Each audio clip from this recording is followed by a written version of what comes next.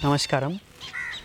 Today we are going to explore about how eating food with a sense of gratitude can transform the way this food behaves within the system.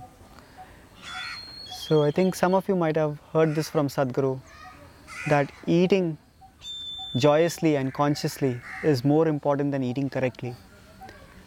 Because if you just eat with this sense of gratitude that something is giving up its life to make your own life, you will see that the way this food behaves within your system will be very different.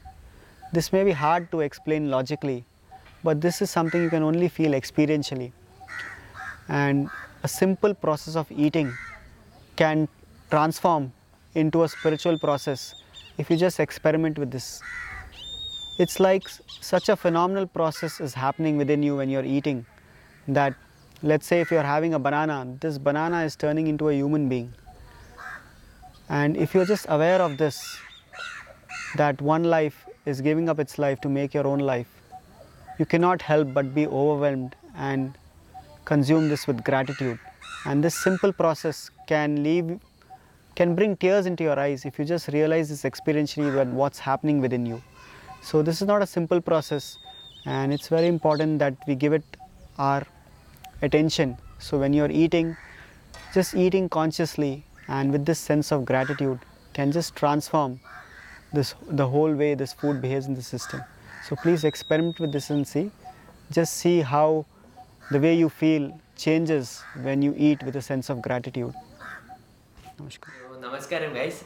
So I would like to share my own experience of when I felt of this eating with gratitude.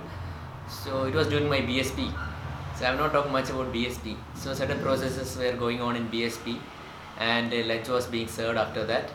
So I don't know what happened within me. It was just gruel, kanji. So I was just taking this gruel in my hand. I was like, thank you so much. And then I was putting it into my mouth and I was just enjoying it.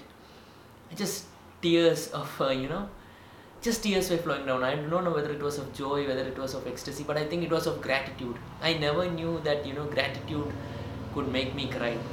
So like Mukulana was saying, this is a very powerful tool. It might look very, very simple, but it is not simple. So shall we do this? Because even I have lost it.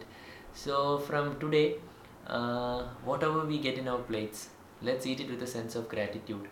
Because what I see is that a lot of people go into super awesome diets, they don't eat anything. Then a lot of people go into super awesome indulgence, and then they also are stuck there. So the people who are following diets, they are looking at people who are indulging and feeling like, okay, I also need to eat. And the people who are indulging into too much food, they are like looking at people who are into too much diets and they're like, okay, I also need to go into a diet. So what I observe is, whether you are following a diet or whether you are indulging, why don't you do it joyfully? So just having this sense of gratitude to whatever you eat, because I try to do that, and whenever I get a glimpse of that, I become super joyful.